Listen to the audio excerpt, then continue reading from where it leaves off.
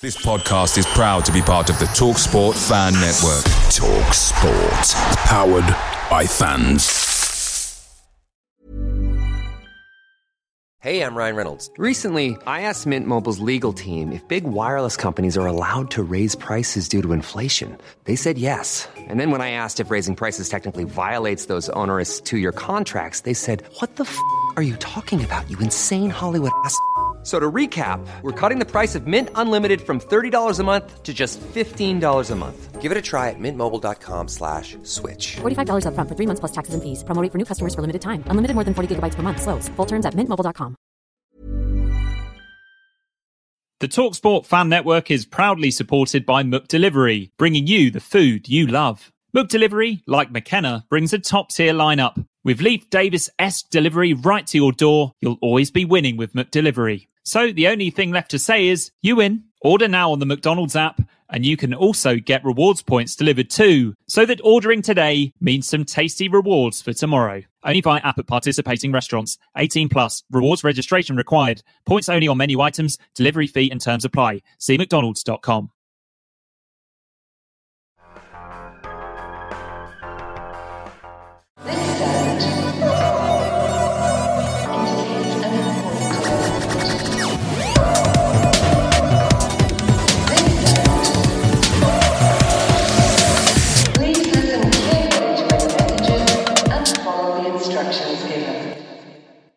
Hello and welcome to the Blue Monday podcast, now in our 6th season, looking into the exciting happenings of Ipswich Town Football Club each week on video and audio.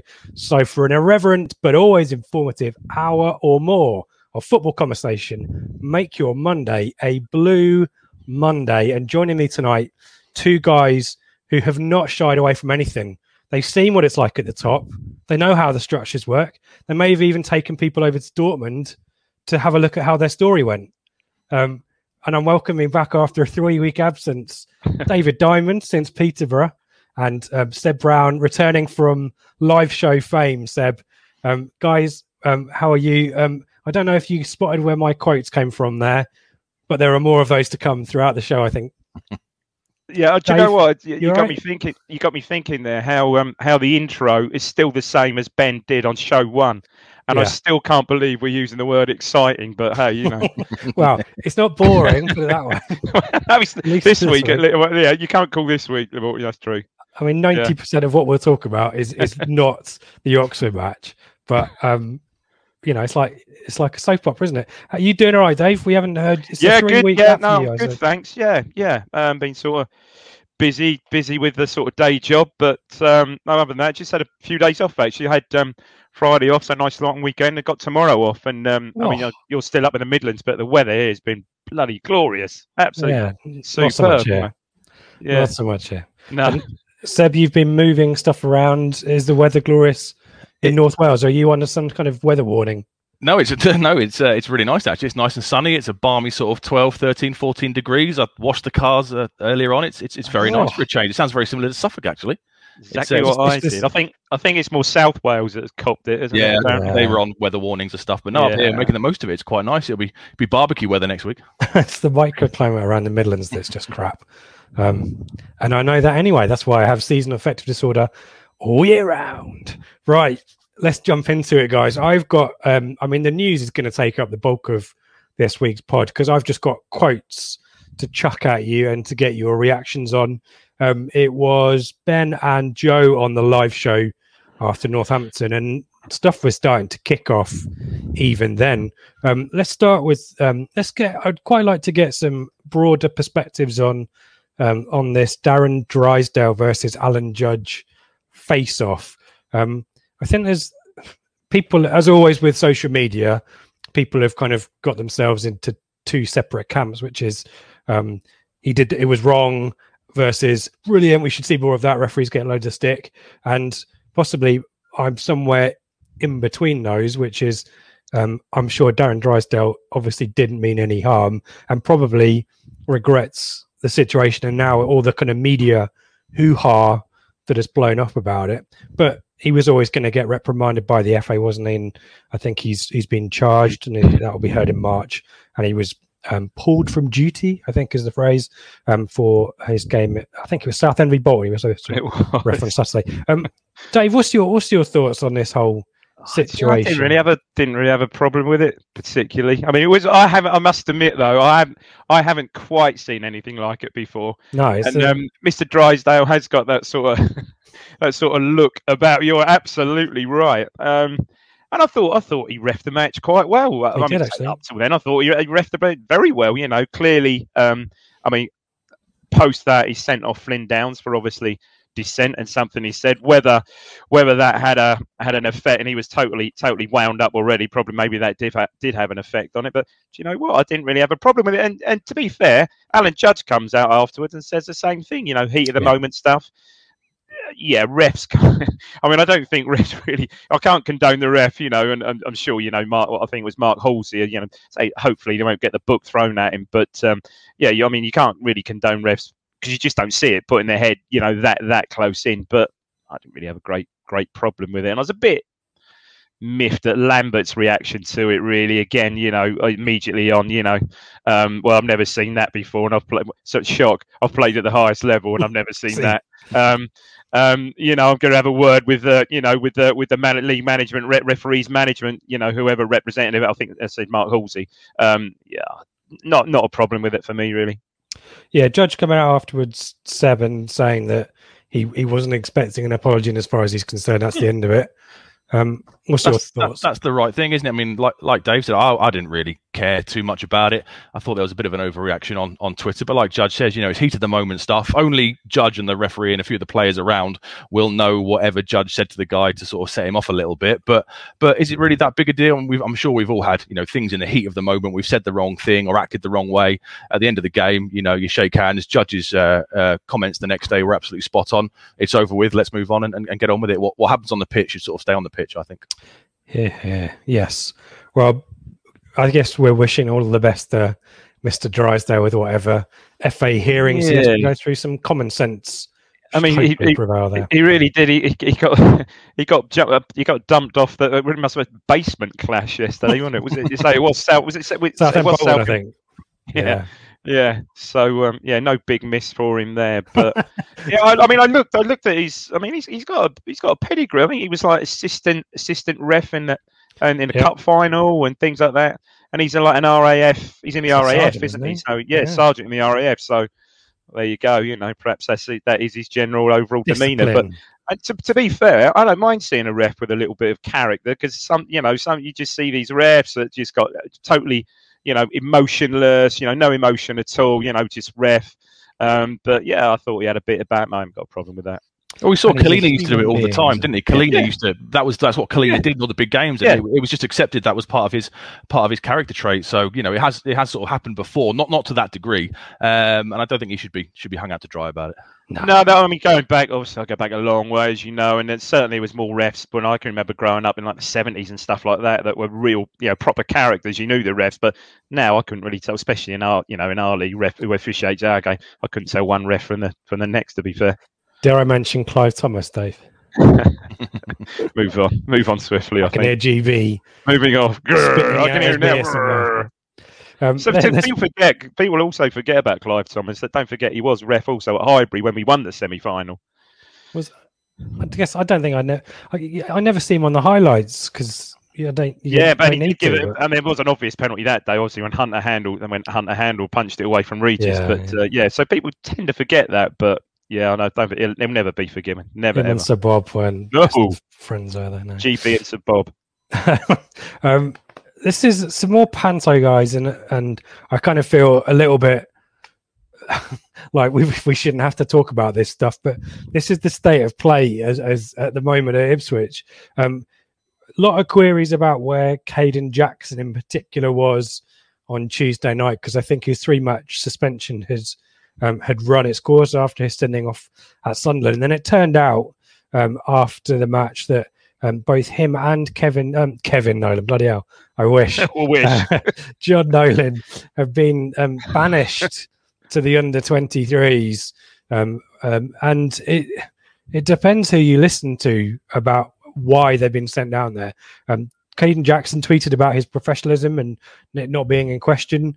And there was some chat, certainly on Friday, from Lambert about Nolan saying that he would have rather have stayed at home with the wife and kids than travel all the way to Crewe to sit in the stands, which I guess, again, some of us may have sympathy for and some might not. That's part of the gig. But both had potential moves to the Championship, we think, turned down, and both have been involved in pretty crappy sendings off, as in stupid sendings off that have led to significant bans. Seb, what's going on here? Because both of these players are going to be top earners, isn't it? It's just Lambert regressing to... It's an ego thing, I guess. Yeah, I think it's a bit of an ego thing. He likes his bomb squad from previous clubs, and I guess he's brought it in here. The Nolan thing seems to be a really, really shocking case of man management. You know, if he's going as the 19th man to Crewe, etc., why bother dragging him all the way up there? I'm sure there is a player that you could, you know, from the under 23s, you could call up who could come for the experience and be part of the match day squad. Why take a senior pro if you've got absolutely no desire to play them? And also in the world of COVID, you know, keeping a senior body back at the club fit and healthy might be a bit of a more sensible decision to make as well. It just reeks to me of Lambert trying to sort of stamp his authority a little bit. When you hear the pre and post match conferences at the moment, he seems to be very paranoid that leaks are coming out from the club. He's asking Stu and Andy where they're getting their information from. So maybe he sees this as a way, I'm a disciplinarian, you know, this is what I'm going to do, even if it is to the detriment of the team, which I think it is. There was some chat by Stu and Andy, I think, on Kings of Anglia, Dave, that Nolan had put in an overzealous performance in training the day before, and this was kind of punishment for that. But I think a few players, maybe even Jackson and Emir Hughes, I think, have experienced the travel up for an away game and then sit in a stand. And especially, you know, it's a real slight on him because, let's face it, Nolan, okay, he hasn't had the best of seasons, but like I always say, I think somewhere in there is a decent player at that level. There really is. You know, he is a senior professional, so I mean, you know, how does that make him look in front of the other, his other teammates as such? You know, you're not telling me, as Seb said, that he could have taken a Liam Gibbs or someone like that, for instance, and made them 19th man, or even someone else. So yeah, it was an odd one, and Lambert, he just obviously it was an easy target to leap all over that. In the media, wasn't it, really, saying, you know, professionalism? And again, he used it again. I mean, every time he's using this now, I know we laugh at him, but I've played at the top. I've played for Celtic. I've played for Dortmund. He actually said it. He actually said this. I've won the highest competition in Europe, and I've never come across this previously. Well, what difference does that make? You know, it doesn't mean anything. But yeah, just again, odd, very odd. And Jackson. Well, I don't know. To my mind, Jackson should be playing now. You know, should be if we're now playing with off Norwood, Jackson should be the one that's sort of playing off him now. So yeah. But, I mean, I don't know. I haven't really heard too much about Nolan, but I think it was fairly common knowledge that I think it was Huddersfield perhaps came in with a definite offer or loan, whatever it was for Jackson. So obviously there's perhaps a tinge of disappointment there from Jackson, but. I mean, it was a silly chat, but, you know, he served his punishment. He served his 3 games punishment. Yes, it was a silly challenge. He's got to move on from that. And both likely to be among the higher of the earners, which is they're now being paid to coach the under-23s. It's ridiculous. And yesterday, you know, if you get to the 80th minute and Norwood can't go on, I think we'd all much rather have Jackson stepping off the bench with his pace against tired defenders rather than, all due respect, you know, Aaron Drennan has scored recently, but I think that Jackson is a better player, and I think we'd all agree the squad would be stronger, certainly with Jackson at least as a bench option. Yeah. Let's get into Lambert's quotes on the media, guys, and I'm kind of feeling like the people on the podcast the listeners are just going, oh God, do we really have to do this? So what I will do is I will quote Lambert at you. I won't do the accent. I can't do the voice. And maybe you tell me if you want to jump in and challenge anything or question anything or remark on anything, rather than, because a lot of what we've heard is kind of standard Lambert, but there's some specifics which are good context and interesting context. The first is, and he mentioned this in the post-match on Tuesday, the scenes at the training ground the other day, I don't think that was true Ipswich fans, which was very interesting given Blue Action claimed credit for it, and Blue Action were welcomed in with open arms at the start of his tenure. But not true Ipswich fans. The stuff about we had a young team out last night We were actually training against a younger team, which I wasn't sure was allowed because I think the under-23s and the first team have to train separately because of COVID reasons. But maybe I'm wrong on that. And it's probably the first time they've probably seen things like that. It's never nice. It doesn't matter how old you are, but we have a lot of young players playing. Marcus Evans now, he's put an incredible amount of money. This is when he starts to contradict himself a little bit, or when this is where Stu Watson did a really good bit of journalism Friday, and Jim White of TalkSport and Sky just kind of gave softballs to Lambert to kind of knock around a bit. Marcus Evans has put an incredible amount of money into the football club. I understand that. It's a hard gig running a football club because of the amount they must put in is incredible, but you need an infrastructure where everybody at Ipswich Town has got to get round a table and say, where are we going here? What are we doing? Where is my wife? Where is my comfortable house? What's the infrastructure? Because this needs to stop. This needs to stop. So is it Evans' fault that there's a lack of infrastructure, or is it someone else's fault? Who are we pointing the finger? Because Lambert doesn't want to point the finger of blame, just to be clear. Well, he's not wrong, is he? I mean, we all agree the structure is wrong. Everybody's to blame, apparently, though. He's not wrong. The structure is wrong at the club, but, he can't sit here 2.5 years after he's taken over and suddenly bring these things to light. We do need a proper what we call a footballing person in a director of football kind of role. So he is right. The structure is wrong, but he spent 2.5 years defending Evans every single opportunity he gets, and only now when things start to get a little bit tough does he start to throw him under the bus a little bit. Yeah, what's he been doing for 2.5 years, Dave? I think Simon Jordan leapt all over that on TalkSport. I don't know if absolutely brilliantly, and sort of destroying and said, well, there seems to be a complete breakdown of communication here between Lambert and potentially Lambert and the owner.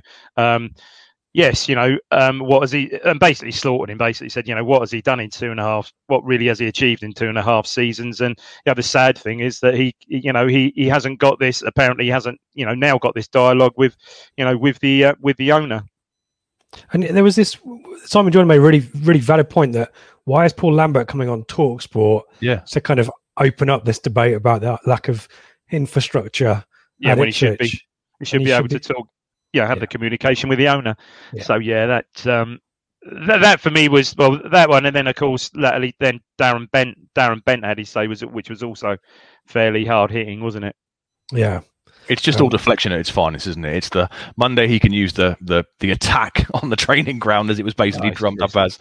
Tuesday it's the referee. Middle of the week it's the club structure. It's anything to deflect the real issues of what's been going on to the pitch and the deterioration under his reign for the last 2.5 years. Yeah. The big thing for me is I did the same at Aston Villa. I protected Randy Lerner for a long, long time. It was like a lamb to a slaughter was happening there. I can't do that again. I can't go through that again. There's got to be a structure where everybody gets around the table. Everybody's to blame. Everybody, not one person where you can turn around and say you're blaming that one or that one. Everybody has let themselves look in the mirror and say where it went wrong. And I think that's the big thing for Ipswich. A lot of Ipswich in the third person and other people, but he says, I've not shied away from anything.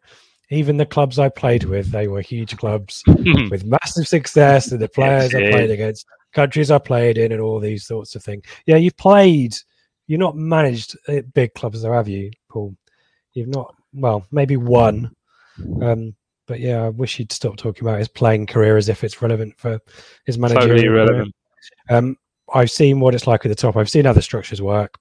And then there's the continuing chat about, is this going to be the conversation with Marcus Evans, which supposedly there may have been one on Saturday, and there was supposed to be one next week. I mean, this is a mess, right, guys? This is dysfunction, and it kind of takes two to tango here. You've got Lambert, who is basically out of ideas and is now kind of pointing fingers left, right, and centre. But where's the owner? We've had those two kind of press statements at the end of last year, one telling us to be careful what we wished for, the other one backtracking and say, I didn't mean to offend you. This kind of silence is probably a cause for concern for supporters. The wider world are starting to have their two penneth on it as well. And, there's an article on the Telegraph, which we'll talk a little bit about later. And obviously TalkSport are looking at it now. And Adrian Durham's had his say. Nick Ames has done a kind of an editorial on it as well. This whole club just needs shaking up, doesn't it? I just don't know how it's all going to play out. I mean, how is it all going to play out? Will we be totally taken aback, and there will be a meeting? I don't know. So this week, tomorrow, I don't know, Tuesday, whenever, or it's a game Tuesday for a start. And will it simply be he'll go, and could we have a new manager in place by next Saturday? Well, there's been that conjecture for weeks, hasn't it? Absolutely weeks, or maybe hopeful conjecture. It is just a mess, and the club's a bloody laughing stock, really, to the outside world, isn't it? Now it's an absolute, I think Ben called it a basket case. It really is absolute. And the trouble is, and the trouble is, there is still football to play. We'll talk about Oxford, which is the main reason behind the podcast this week. Yeah. But and whilst all of this pantomime is happening off the pitch, it's causing distractions on it, and also potentially just taking our eye off the ball, because there is a good chance in the next few weeks, if it isn't already, our chances of finishing in the top 6 have gone, and that is another season down in League One, and potentially a lowest placed finish in our history since the mid 50s or early 60s, whatever it is. So there is still football to be played, guys, and a lot of people are taking their eye off the ball. Fortunately, the players didn't on Saturday, and more of that in a bit. But I guess I need to address rumours that have been posted on Twitter and on all our message boards and so on. We are aware that there's rumours of takeovers, but guys, this feels kind of convenient, doesn't it? Maybe there is something in it, and we'll find out more, hopefully. But we can't really wait for that to sort us out, can we?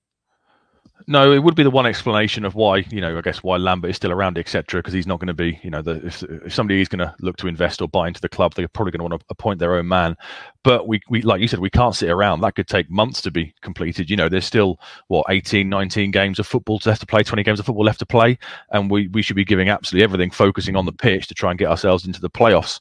Which, if it's going to be under this manager, if Evans is refusing to pay him off to the summer or whatever, okay. But Lambert needs to focus on his coaching and on the pitch, and leave all the airing of our dirty laundry in public, leave it all to one side. Have those conversations with Evan and with O'Neill, but he needs to be focusing on the pitch to make sure we're doing the best we can in all the games. No, it doesn't get any easier, does it? Look who we've got this week. 2 games this week. It's not a good run coming up, is it? No. Well, the trouble is doing nothing, and I think Joe has said this quite a few times on the pod, doing nothing is kind of the worst of all worlds, isn't it? Because you've got, if the takeover is in progress, then great. But as Seb said, that could be months. It could also fall through, couldn't it? Yeah. Let's be honest. Yeah. In the meantime, you've got, admittedly, yesterday was a better performance, but it's still not good enough form-wise to get us anywhere near the top 6. And there are people who are, and I would include myself in this, waiting for a season renewal letter or an email, which should arrive in the next month, begging me for my money. And I'm not giving them any more money whilst Paul Lambert is in charge, or maybe even whilst Marcus Evans is still in charge. So effectively, you're killing your future revenue stream by also leaving Lambert in a job, aren't you? I just think no one wins apart from, Paul Lambert wins because he gets a bloody big payoff, doesn't he? But the football club loses, doesn't it? Supporters lose. I mean, you can't see, at this moment in time, yes, improved performance yesterday, but, all talk of the playoffs, you just can't see us winning enough games. Well, not winning enough games. You can't see us scoring enough goals to win enough games. I mean, that's basically it. And what you would hope is if the new man, put the ownership to one side, but if he does go and a new manager comes in, then you get that new manager bounce where it's happened before, one of our ex-managers is doing quite well in South Wales at the moment, for goodness sake. We won't quite try not to dwell on that. But you could perhaps get a similar bounce to that. And then you are right back, to coin a phrase, in the mix. But I don't think we're going to be in the mix with the current manager somehow. No. Well, we should talk about actual football then, shouldn't we? Yeah. And being back in the mix. I think the issue is we're now getting into this territory of relying on other people to lose points, aren't we? To drop points to get that swing. I don't know. There's got games in hand, and the league's crap, isn't it? Because people are beating each other and drawing and going on. Maybe laugh about these games in hand. We've got these games in hand, but we've won 5 out of 16 games. Yeah, we're not going to win them, obviously. No. And so So let's bring things up to date with Oxford. And I'll be honest, I think most of us were expecting an absolute pummeling from Oxford, one of the form teams in division, top of the form table. However, you cut things at the moment. I've even as far back for a 12-game form table, they are top with 9 wins, 2 draws, and only 1 defeat. Summed up. I mean, we'll get onto it, but summed up the division for me. That really seeing them yesterday, absolutely very average. Found themselves 8th, but last time out, defeat to Tranmere in the EFL Trophy. We know about heartbreak in the EFL Trophy, albeit never at the semi-final stage. But they had beaten Wigan in their previous league match. It's a 4-3-3 from Carl Robertson with his blonde tips haircut, and his massive pint of coffee, massive pint of tea, whatever it was.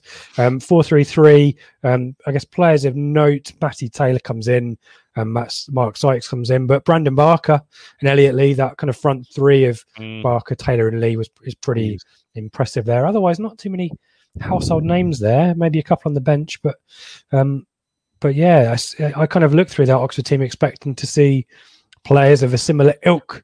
Well, Henry, who's always done well against us, he was on the bench when he didn't come on until later on. Shadipo was quite good as well. Always quite right. Yeah, Shadipo. Barker was good first for a spell. First half, he was really good, and I thought, here we go. But faded after that, and they really for me.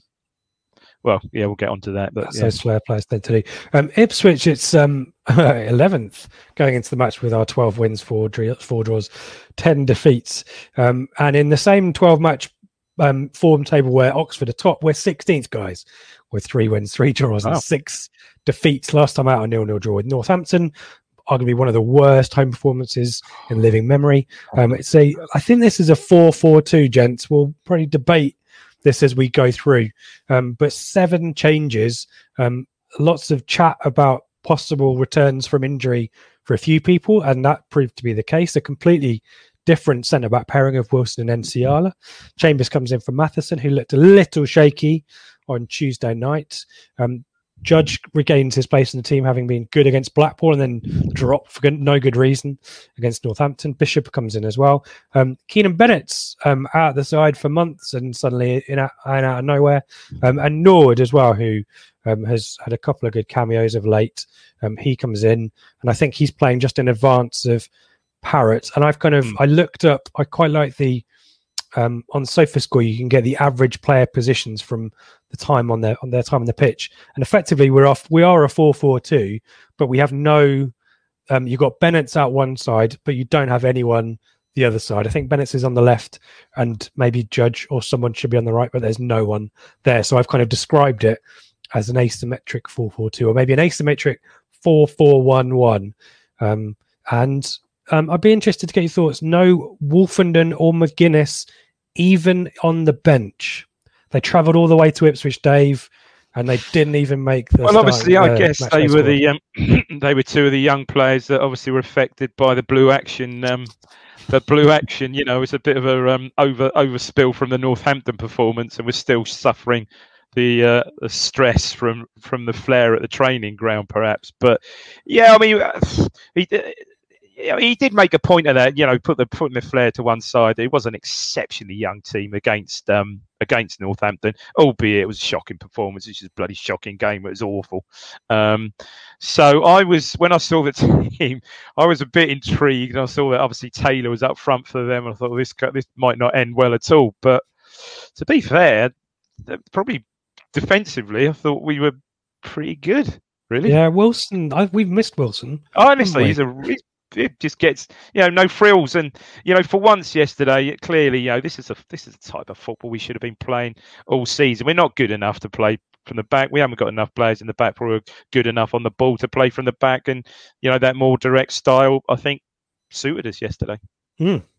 Well, you mentioned it's a positive start for us. I mean, let's go through the chances. There's obviously no goal action to talk of, but plenty of chances here. And again, it's a story of the season that when the chances present, we're not particularly clinical. 7 minutes, Chambers digs out a deep cross on the right side, and Nord heads it back across goal, where the keeper kind of misses it, but Atkinson's on the post and kind of clears it away. But 29, this is the big chance, really. There's kind of a big chance in each half. Judge clears it to Norwood on halfway, gets the ball up forward. He's kind of 2v1, but gets a crossover to Bennett, who's totally unmarked, kind of in the middle, but the ball's a bit heavy and he's forced to take it wide, but he gets his cross in and pings it into Parrott. And it's a nice tee up for himself. And then he pings his shot well wide. He's a bit unlucky. He does everything well, doesn't he? Because the ball comes and he sort of just almost flicks it up and he sort of volleys and he just drags it. Well, I think the start of that move was really good was it not a crossfield ball from Kenlock? First up, I think that might be second. I think that might be second. It may have been. I was watching the highlights. There's one in the second half, I think. Okay, perhaps that was what it was. But Kenlock was decent yesterday. I thought Kenlock was very good yesterday. I mean, he's got that predictable turn inside that defenders when he's advanced sort of fall for every single time. But he sort of manoeuvres the ball. And I thought he had a really good game yesterday. That was a really good move. Actually, it was a good move. It's just everything but the finish, and he wasn't. He just dragged it, didn't he? Yeah, well, we moved quickly, didn't we, in that move? That's what was so noticeable, as opposed to previous weeks when we've laboured a bit and been slow to the build-up. It was simply a case of into Norwood. Norwood, first time. Bennett has made a run from midfield in attack, and like you said, Parrott did everything right. He gets across the defender, takes a nice touch, but unfortunately just drags it wide. But it was nice to see some attacking intent with a bit of pace, as opposed to what we've seen in the last few weeks. Yeah. What do you think of Bennett's yesterday? Because I like him because he's always trying something different. I mean, I think perhaps his final ball and his decision making leaves a bit to be desired. But I quite like him. He's always trying to trick, isn't he? Yeah, he's certainly got a lot more about him than Thomas, hasn't he? For God's sake. Yeah, he's direct, isn't he? He's pacey. He reminds me of Danny Rowe last year. Always looks to make things happen, but maybe lacking that last bit of quality when it's needed. Yeah. Yep. Well, talking of wingers trying to make an impression, Barker it is, who twists and turns down the town left on 32, and he pings a shot across, which evades Taylor. It's kind of neither one thing nor the other. But that's the kind of key action for the first half. But I think Ipswich shaded it, and I think so. Yeah, it was. Yeah. I mean, I was expecting, like I said, I think we were all expecting a lot more from Oxford. They were just very, I was going to say, average. Yeah. But no, I think much better performance than the other night for sure.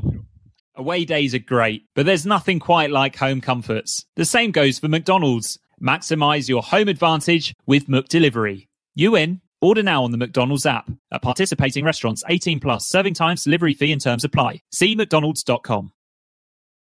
Whether you want to protect yourself whilst online or just get access to more streaming content, NordVPN has the solution for you and are now in partnership with us here at Blue Monday. NordVPN can be your cyber bodyguard whilst you're browsing online, but it also allows you to access more streaming content from abroad like sporting events, box sets or films. With one click of a button, NordVPN can digitally transport you to the US, Australia or Amsterdam. For the price of an ITFC match program each month, you can subscribe to NordVPN and have access to these great services. To get the best discount off your NordVPN plan, head to nordvpn.com/Blue Monday or click the link in the podcast description. There's no risk with Nord's 30-day money-back guarantee, so get yourself a great deal and support the podcast in the process.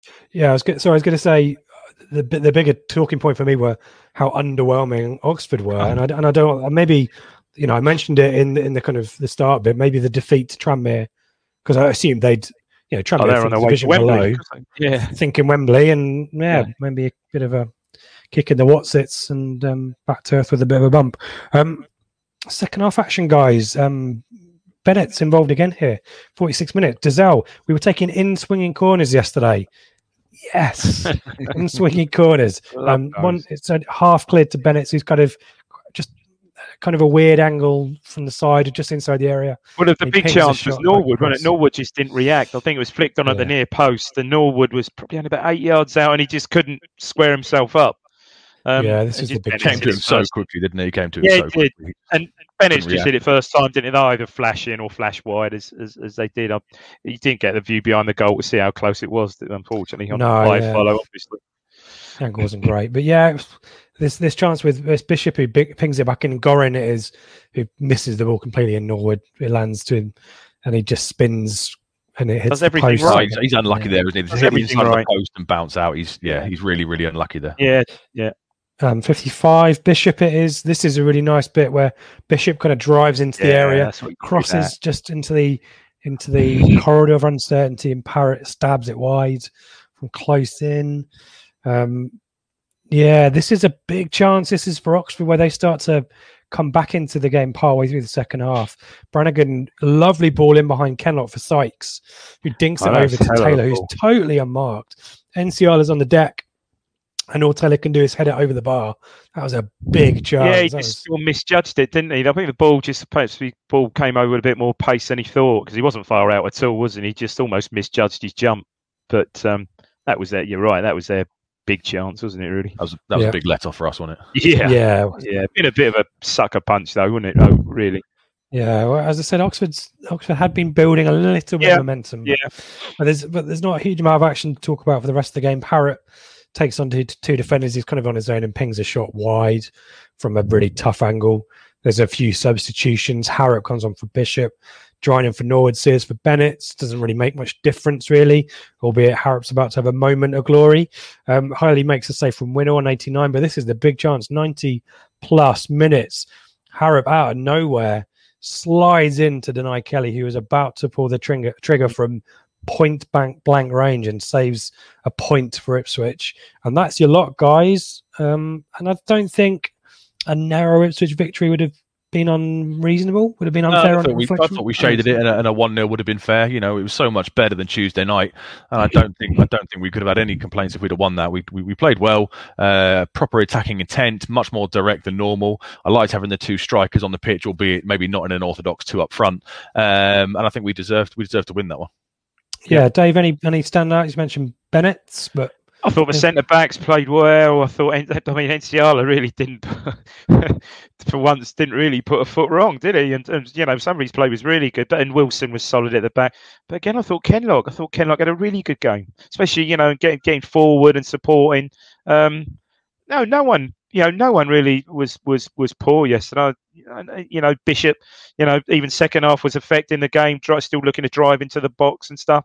So encouraging. But yeah, you put it in perspective, is Oxford, you're taking a point from Oxford at home sort of thing. All right, Oxford were flying, but I guess that puts it in perspective. That's seen as a good result, isn't it? Shows where we are, doesn't it? Shows where we are at the moment. Let's see what Oxford do after this point and see whether they're on a downward slump. But you could be right, Rhea. There's a good point you made that I think they'd have thought because it was at home as well. Tranmere at home in the semi-final. Yeah. Oh, we just walked through this and we're great day at Wembley. So maybe we got caught them on the back of a sort of slight hangover from that, perhaps. Yeah, maybe so. And because I think they played a fairly strong team that night as well, I believe. I didn't check that one. I only checked the Wigan team. Jordan, my son said that he thought they had a pretty strong team out. Yeah, I heard this on the EFL show yesterday. Was it Tranmere's fourth appearance at Wembley in 2 seasons or something ridiculous? I mean, they had 2 playoffs. 2 playoffs. Yeah, I think so. Yeah. God, that's right for some minute. I mean, and we're one of 5 we've never been. We're one of 5 or 6 getting clubs less and less, that's never played there at the new Wembley. One day, staggering.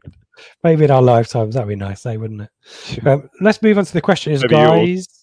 Yeah. FPL Tractor, to play how we try to play requires good coaching. So should we have just stuck to the straightforward style like the start of last year, as we are badly coached? I'll flip that around, Seb. I don't know whether FPL Tractor is alluding to the style that we maybe went with yesterday, the more direct style, which I think he's suggesting that when we try and play Lambert ball or tiki-taka or whatever you want to call it, or out from the back, which Mick Mills was lamenting yesterday and pleased to see the back of, we're suddenly a little bit more coherent, aren't we? Yeah, and I guess with two up front, you've got two outlets to, if you want to go more direct, you've got two outlets that you can hit quite quickly. Playing the ball around the back, like Dave said earlier, the players just aren't good enough to do it. Yesterday was noticeably more direct, running the channels more and more people bursting forward from midfield. So it was a much better performance, and it's no coincidence we didn't do any of the Lambert ticky-tacky stuff. And you know what? And ironically, as I said earlier, that's the kind of football that, if you're playing Norwood as a focal point, that would absolutely suit Jackson, as it did at the start of last season, down the ground. And Seb, FPL Director, and this question from David Andrews as well, are querying whether the kind of more direct style seems to suggest a lack of vision or maybe a lack of quality coaching. Would you agree with that? Or yeah, I mean, it's that you'd have to be a genius to work out we are poorly coached, so therefore if you're going to go direct, you sort of back to the basics, get two up front, hit it long, and there's minimal coaching you can do for that. It's much more direct, much more quick play from back to front, rather than mess around and practice your coaching all the ticky-tacky and slow the play down in the middle of the pitch. Scott Moore, Dave, after failing to be a top 8 side again, albeit I think Accrington, are they in the top 6? Top 7. Yeah, 7. We beat Accrington. They're in the top 8, Scott. Does this result put the final nail in the coffin of Ipswich's chances of getting into the playoffs? No, it doesn't. It doesn't. As you said, we've got 19 games to go. But like I said before, I think if, and a big if you do get a change of a manager, change of coach, then who's to say you won't get a 4 game winning bounce? And that's really all it takes in this division. It's so tight. That is really all it takes, certainly, to get into the top 6. I think we can safely say the top 2 has long since sailed, but certainly, you're more than capable of getting into the top 6. But under the current management, current coaching, you just can't see us winning enough games or scoring enough goals. The trouble is, as well, is that we'll comment on this on the roundup in a little bit more detail. The playoff placed teams are Hull, Doncaster, Portsmouth, and Sunderland, who I would not back us, let alone to surpass and nick one of their spots, but to beat them in 2 matches and maybe across 2 legs. No, what you need between now and the end of the season is momentum, isn't it? Oh, Christ, we saw that years ago under Burley, but that again, that really does not necessarily mean anything, going into playoffs with momentum. But I think more than ever this season, because of the season we've had and the fall off in, since being top again in September, October, and the fall off since then, it's going to just take such a dramatic turnaround in form. And you just can't see it, not under the current manager, can you? Just can't see it. We're talking to the manager, Seb. Cornish Mariner here. Results and Ipswich style of play, being a decent bloke. Can a manager survive long with one of those missing? The current one has none. But when judging the incomers, which I assume means the candidates, are the second and third qualities essential, as in the Ipswich style of play and being a decent bloke? Well, I mean, everyone always said that Mick was a decent bloke. The players absolutely loved him. Okay, he fell out with the fans and stuff towards the end, but I don't think you'd find many people to have a bad word against him in the club itself. And I guess if you've got that kind of man management skills, then you can build, almost an us against them mentality, and that can prove successful. It worked for Mick. It might be working for him now at Cardiff. It could prove that is a decent strategy if you want to get that quick fire response from a new person coming in. What was the second one? The Ipswich way. Who's just started playing being a decent bloke, Ipswich. Yeah, we just want to see good football, don't we? I mean, Christ, we're not exactly, we're not Leeds or Villa or Newcastle where we'd be, properly kicking off if Lambert's got it very, very easy, put it that way. All we want to see is some decent football played on a Saturday afternoon and be proud of the side. We're not asking for Premier League, we're not asking, Christ, we'd be happy with an FA Cup third round tie at this point, wouldn't we? Let's be honest. We're not the most vociferous of fans. All we want to do is have a team that we're proud to watch on a Saturday, and that involves good football. And I think there's a problem, the Ipswich style of play. Well, what is the Ipswich style of play now? That's the problem. We've lost any sort of identity, haven't we? Yeah, well, Keane was quite quick to kind of besmirch that, wasn't he? As some kind of, it's Ipswich Town, not Man United, blah, blah, blah. But, well, it was. I mean, and Magilton ordered it, didn't he? I can always harp on about the good old days and stuff, but, you're now looking 40 years ago. And over 20 years now since the Burley side. 20 years since the Burley side. So, really, what identity, what style of play have we had in the last? Well, crikey, probably since Mick sort of went uber defensive. I mean, it's been hard to identify, hasn't it? I love this one in quickly. Maurice Claude saw Paul Warren's post-match interview in Rotherham's Kent Norwich. Rotherham were excellent, really testing Norwich. What this guy does with resources available is remarkable. Forget who he supports. He supports Norwich. If Lammer goes, I could not think of a better appointment. Yeah, but he would see Ipswich as a step down. So I'm not sure why he would join us over Rotherham, depending on which division they were in. But he's also under contract, I think, or maybe he's out of contract. I mean, yes, in theory, but there's lots of ifs, buts, and maybes around Paul Warren, isn't there? Yeah. Lowy Blue. Well, that was half decent spirited performance, chances, but lack of cutting edge, continuing problem. Fair play, though, for putting in a shift. Jack Sharman, if we ditch the lottery machine for the moment, what do you think our best 11 would currently be in the first game of a prospective new manager? I mean, we get questions. Let me pitch this a little bit for you. Most weeks we'll get a "Can you name our best 11?" question. It's just too long a question to answer. So I guess, Mike, narrowing it down, would you make any changes from the Oxford game for Hull? I'd have Jackson back in the squad, as we said earlier. Whether he starts or not, I'd certainly have Jackson back in the squad. It's Hull, isn't it? Free scoring Hull. I don't know. No, I mean, why? The back four played really well, I thought. No, I wouldn't make too many changes at all. I don't think. I don't think he will. No, agreed. Possibly, maybe Edwards, if he's fit, to come back in to give a bit of natural width and maybe a bit of protection to the fullbacks as well, because you're not going to get that with Judge in a wide position. But no, as Dave said, defensively, I'd keep them all the same personally. And we do look a much better side with Wilson back, don't we? Let's be honest. Yeah. Solid. Mrs. Nuts, if there is anything in this room about a US consortium buying ITFC, do you think they've been watching too much Netflix? #The Dig. I haven't seen it yet. It's on my list. I haven't. Yeah, I've saw it. Brilliant. Really good. Yeah, really good. Ralph Fiennes Suffolk accent, Dave. He is spot on. Really good. Yeah, it's a good film, but good sort of feel good film. Yeah, I'd say. Lovely and that stuff. Kerry Mulligan's really good in it as well. Yeah, very good. Yeah. There you go. How many out of 5 stars? Oh, I give a solid 4, I think. 4. Dave Diamond, so. 4 stars. Yeah. Another Dave Gort. We all know that PL is correct in his view that the structure of the club isn't right.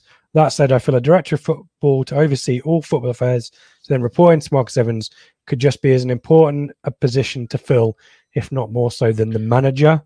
Who wants to talk about this one? What is Lee O'Neill's title? Yeah. Director of football operations, isn't he? Yeah, he's got about 5 different jobs, isn't he? / recruitment / contract / academy. Okay. Yeah. He just needs to appoint. Go on, sorry, good. No, you carry on. Go on. He just needs to appoint. Evans needs to appoint somebody, and he needs to hold his hands up and say, "Look, I don't know how to run a football club, so I'll appoint this person. I give them the authority to make decisions, etc., and sort of minimise his input, so to speak." I think the reason everything sort of seems to take so long at our club is they literally have to wait for Evans to, come in once a month, maybe once every 3 weeks, and sign checks and carry out the reviews and the meetings and stuff. If there was that person, that body who is effectively running the football club for him, everyone in the club knows who to go to. Everything gets done a lot quicker, and Evans can sort of take a bit of a backseat and just look after this asset for me, and he can concentrate on his other businesses and stuff. Because that's gone. That sort of position, I guess, has gone, and I guess Lee O'Neill's filled that a bit because he had he had 2 to begin with. Who did he have? Jonathan Simmons, and he had Ian Milne as well, didn't he? So Ian Milne went a couple of seasons ago now. So which is what you said probably that meant Lee O'Neill was wearing. He's quite obviously fairly in that sort of terms, fairly young, fairly inexperienced, and is wearing a lot of hats at the moment. He's plate spinning, isn't he, Lee O'Neill? I kind of think of football club owners like utilities companies.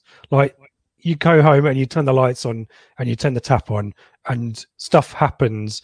And when it breaks, you want it sorted quickly, but otherwise you just want it to work. And to me, football club owners should be like that. I don't need Marcus Evans interfering or getting involved.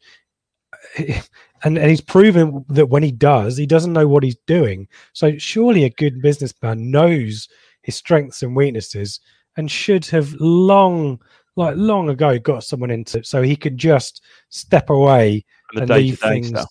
Yeah, exactly right. And there'll be good people at Ipswich Town trying their damnedest to make the best of the situation they find themselves in, but just hamstrung by the owner micromanaging them. I'm sure that's the case. And it seems to be what the bits and pieces I think I hear and we all hear coming out of the club, and is everyone is just totally, from the playing staff down to whoever, is just totally disillusioned. Yeah. So there you go. So director of football, but just a chief exec, I think, in general, isn't it? Just give the authority to make all the decisions. Here's Craig from the pod. Chucking a question for us, a football question. Have we had a central midfielder who is worse at tackling than Andre Dozzell? Another booking from yesterday? Is he coming up on 10? Yeah, I think that's number 9, isn't it? I think. Yeah. And I say this as a big fan of his close and personal friend of his father. Yeah, Dozzell, it wasn't his best game yesterday, was it? Better set pieces. Someone needs to teach him to tackle, don't they? Well, he's slight, isn't he? He's still quite slight, and I just don't think he commits, does he? And sometimes that looks worse when you don't. When not saying that's holding back, but it's a bit, just stick your leg in and stuff like that. It looks bad, He's not, to me, he just doesn't seem totally committed. Look, it's not going to be the strongest part of his game, is it? But yeah, and when he does, perhaps a lot of those are sort of mistimed and just look poor. Let's be honest, no one in the team can really tackle her, can they? Well, he's not had Downs alongside him for more than probably 5-6 games this season now. So obviously he's had to do more of the defensive work he would have liked to have done. When Downs is there, leave that to him a little bit. What was that? Sorry, everyone's getting suspended. That's why. Yeah. Including. I mean, I got a stat man out there. He'd be able to tell us. I mean, what is our record? What is our record total of red cards for the season, for Christ's sake? With still 19 games to go. I mean, how many has it been this season? 5? 5? Yeah, 5 now, I think. Let me see if I can get the disciplinary table up. Let me ask this question while I'm doing it. From Mullet. Hello, Mullet. Isn't it telling that had the season gone to plan, that would be a disappointing result and performance to Oxford and not a massive improvement? As we said earlier, it shows where we are, doesn't it? Let's be honest. It shows the position that we're currently in and the way things currently are. If we're in the playoffs and they're in the playoffs, and you get a point. The one thing we did in the Burley, the promotion era, is that we didn't really lose to the sides in and around us in the playoff area. So if they're up there with us and we get a solid point, it's a good point, and you move on. When we're chasing the pack, it's just another lost opportunity to claw back some ground. That's the way I see it. Yep. Here comes the league table. So this is. Oh, come on, transfer market. We've had 5 red cards. One of those is a yellow to a red. 2 yellows to a red, I think. 5. Oh, yeah. So, yeah. And finally, Joey Suffolk. Hello, Joseph. Now, clearly, Lambert is a dreadful manager, but I can't get away from the fact that I care about the club more now than in Mick's latter days. Is it fair to say that the early PR pool work re-engaged fans, and now it's not time for someone else to make the club perform to harness that? Yeah, I mean, I think all the goodwill perhaps he garnered from that sort of charm offensive has now worn very, very thin, hasn't it? Yeah. If but not a lot more people completely engaged to Joey's point, Sorry? There's a lot more. Would you say there are more people engaged now? I guess there's maybe we've always say that Twitter's a bit of an echo chamber. I guess I know a lot of people are interested and therefore emotional and I see what you mean. Then under the latter days of McCarthy. Yeah, so there's the latter days of McCarthy was fairly dire when it just apathy and couldn't care less type thing. But that being said, I know a lot of people who haven't gone to Ipswich and wouldn't go back since the Mick era as well. I'm sure we all know people who have handed in their season tickets. Yeah. So that's something that's quite recent. The season ticket renewal figures are going to be very, very interesting, aren't they? 'Cause we went down, and there was this surge. That we applauded them off, and the North Stand was singing when they got relegated, etc. So there was a big bounce. Everyone thought it'd be fun for a year in League One, and we'd see some new grounds. And then, Wembley. Bizarrely, last year with COVID, they still remained really, really strong. I guess if it drops to 6,000, that's going to be a real indicator and a real measure of the feeling towards the club at the minute. Yeah.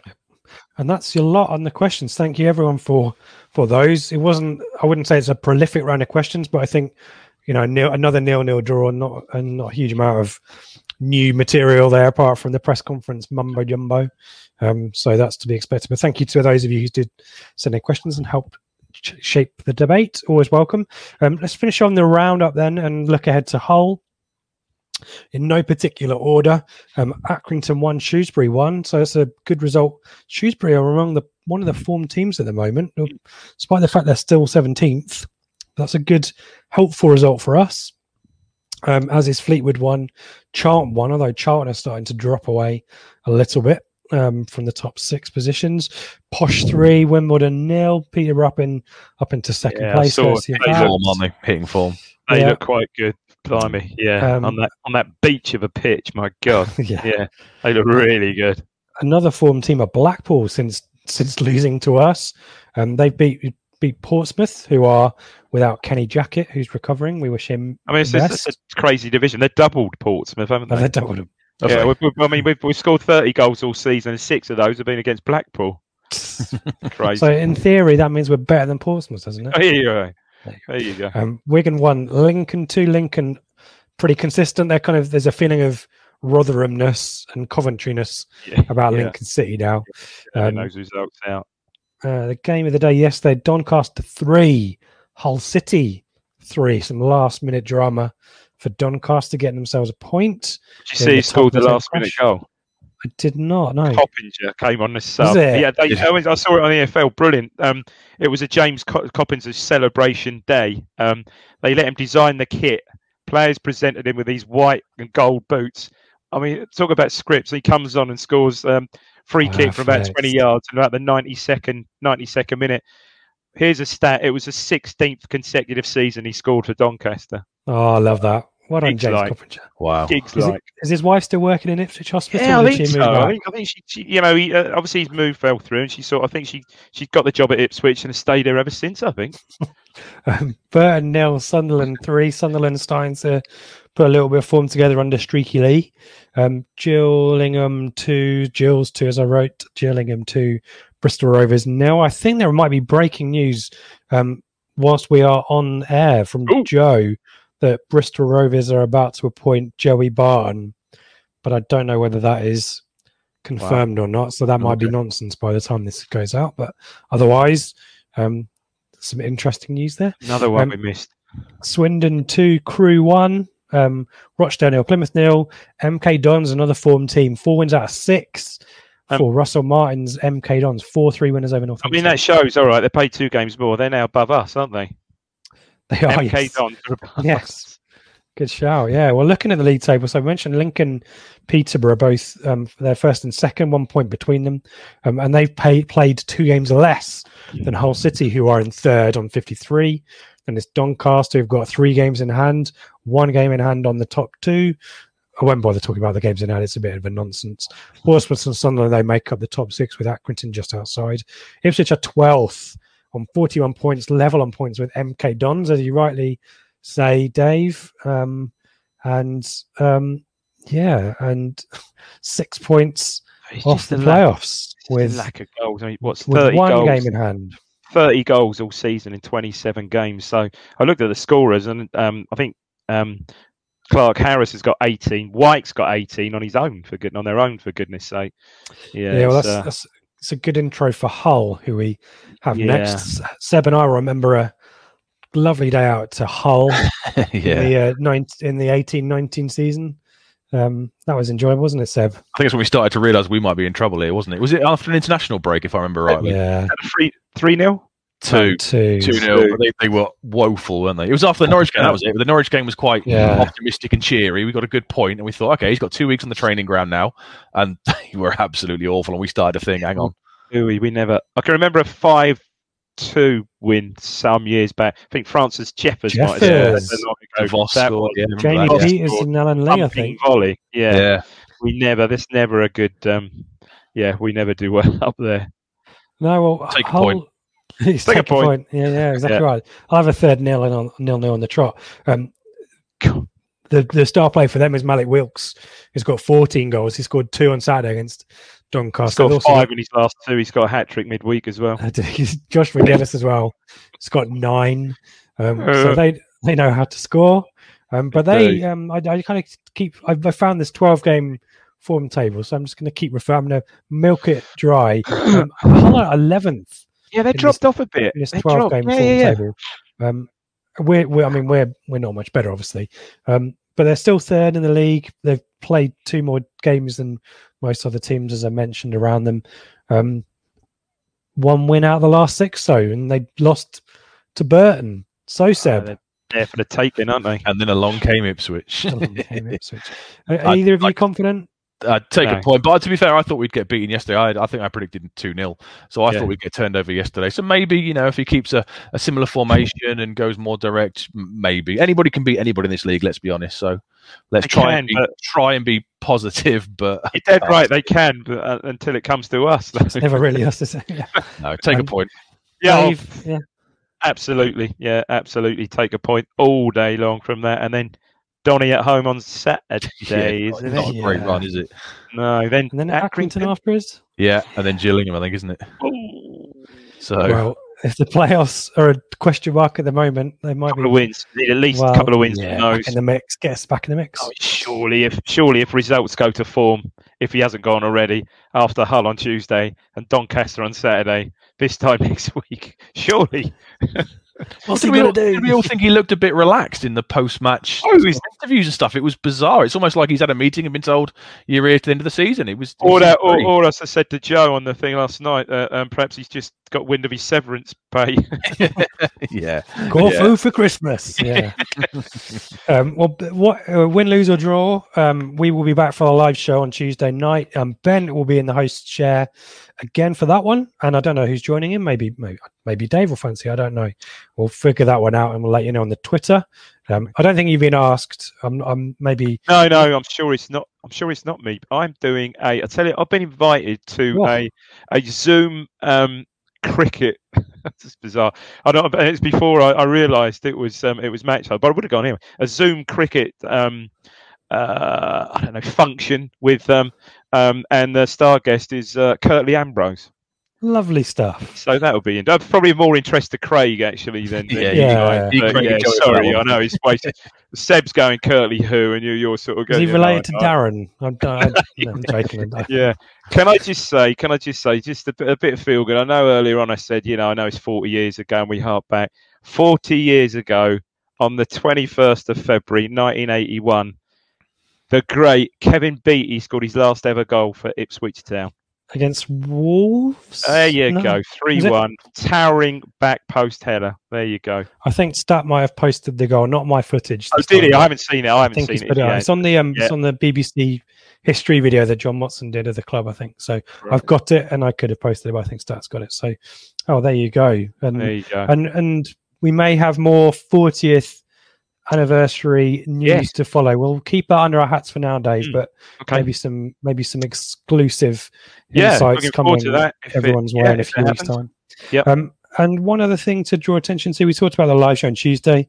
The other thing that should probably land Monday evening, I mentioned the article in the Telegraph that was written by Jim White, not the Jim White from TalkSport and Sky Sports News, another Jim White. He's kindly agreed to sit down and have a chat with me about the article that he wrote. I gave him a few bits and pieces, but just to get a wider external perspective on the pantomime that is Ipswich Town from a national journalist. So that'll go out as kind of a special pod on Monday evening. So keep a lookout for that. You can find that on our Twitter account at Blue Monday ITFC, on our YouTube. It will go down the pod feed as well, and on our Instagram, Blue Monday Pod Team.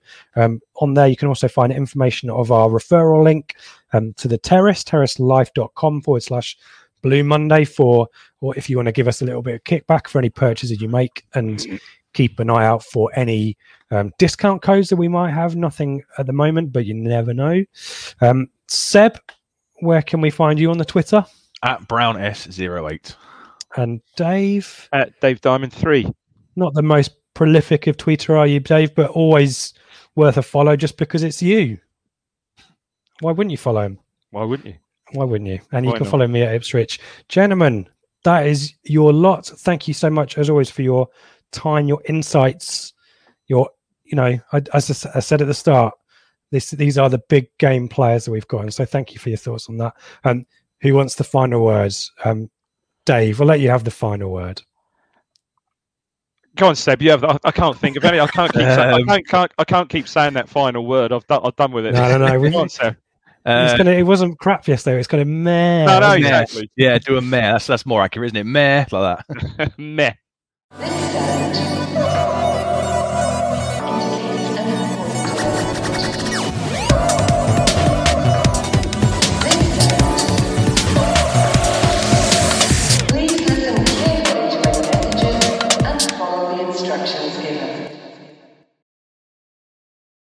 It's the promotion run-in. Everyone is gathered round to watch. The McNuggets share boxes are there, offering much-needed distraction. Your mate's already been booked for double dipping, but in you swoop to steal the last nugget and claim all 3 points. Oh, and there is the Harry Clark fist pump to celebrate. Order McDelivery now on the McDonald's app.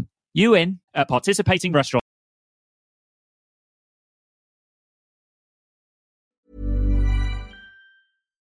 The number one selling product of its kind with over 20 years of research and innovation. Botox Cosmetic, out of botulinum toxin A, is a prescription medicine used to temporarily make moderate to severe frown lines, crow's feet, and forehead lines look better in adults. Effects of Botox Cosmetic may spread hours to weeks after injection, causing serious symptoms. Alert your doctor right away as difficulty swallowing, speaking, breathing, eye problems, or muscle weakness may be a sign of a life-threatening condition. Patients with these conditions before injection are at highest risk. Don't receive Botox Cosmetic if you have a skin infection. Side effects may include allergic reactions, injection site pain, headache, eyebrow and eyelid drooping, and eyelid swelling. Allergic reactions can include rash, welts, asthma symptoms, and dizziness. Tell your doctor about medical history, muscle or nerve conditions including ALS or Lou Gehrig's disease, myasthenia gravis, or Lambert-Eaton syndrome, and medications, including botulinum toxins, as these may increase the risk of serious side effects. For full safety information, visit BotoxCosmetic.com or call 877-351-0300. See for yourself at BotoxCosmetic.com.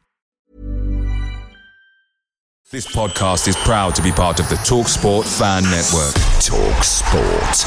Powered by fans.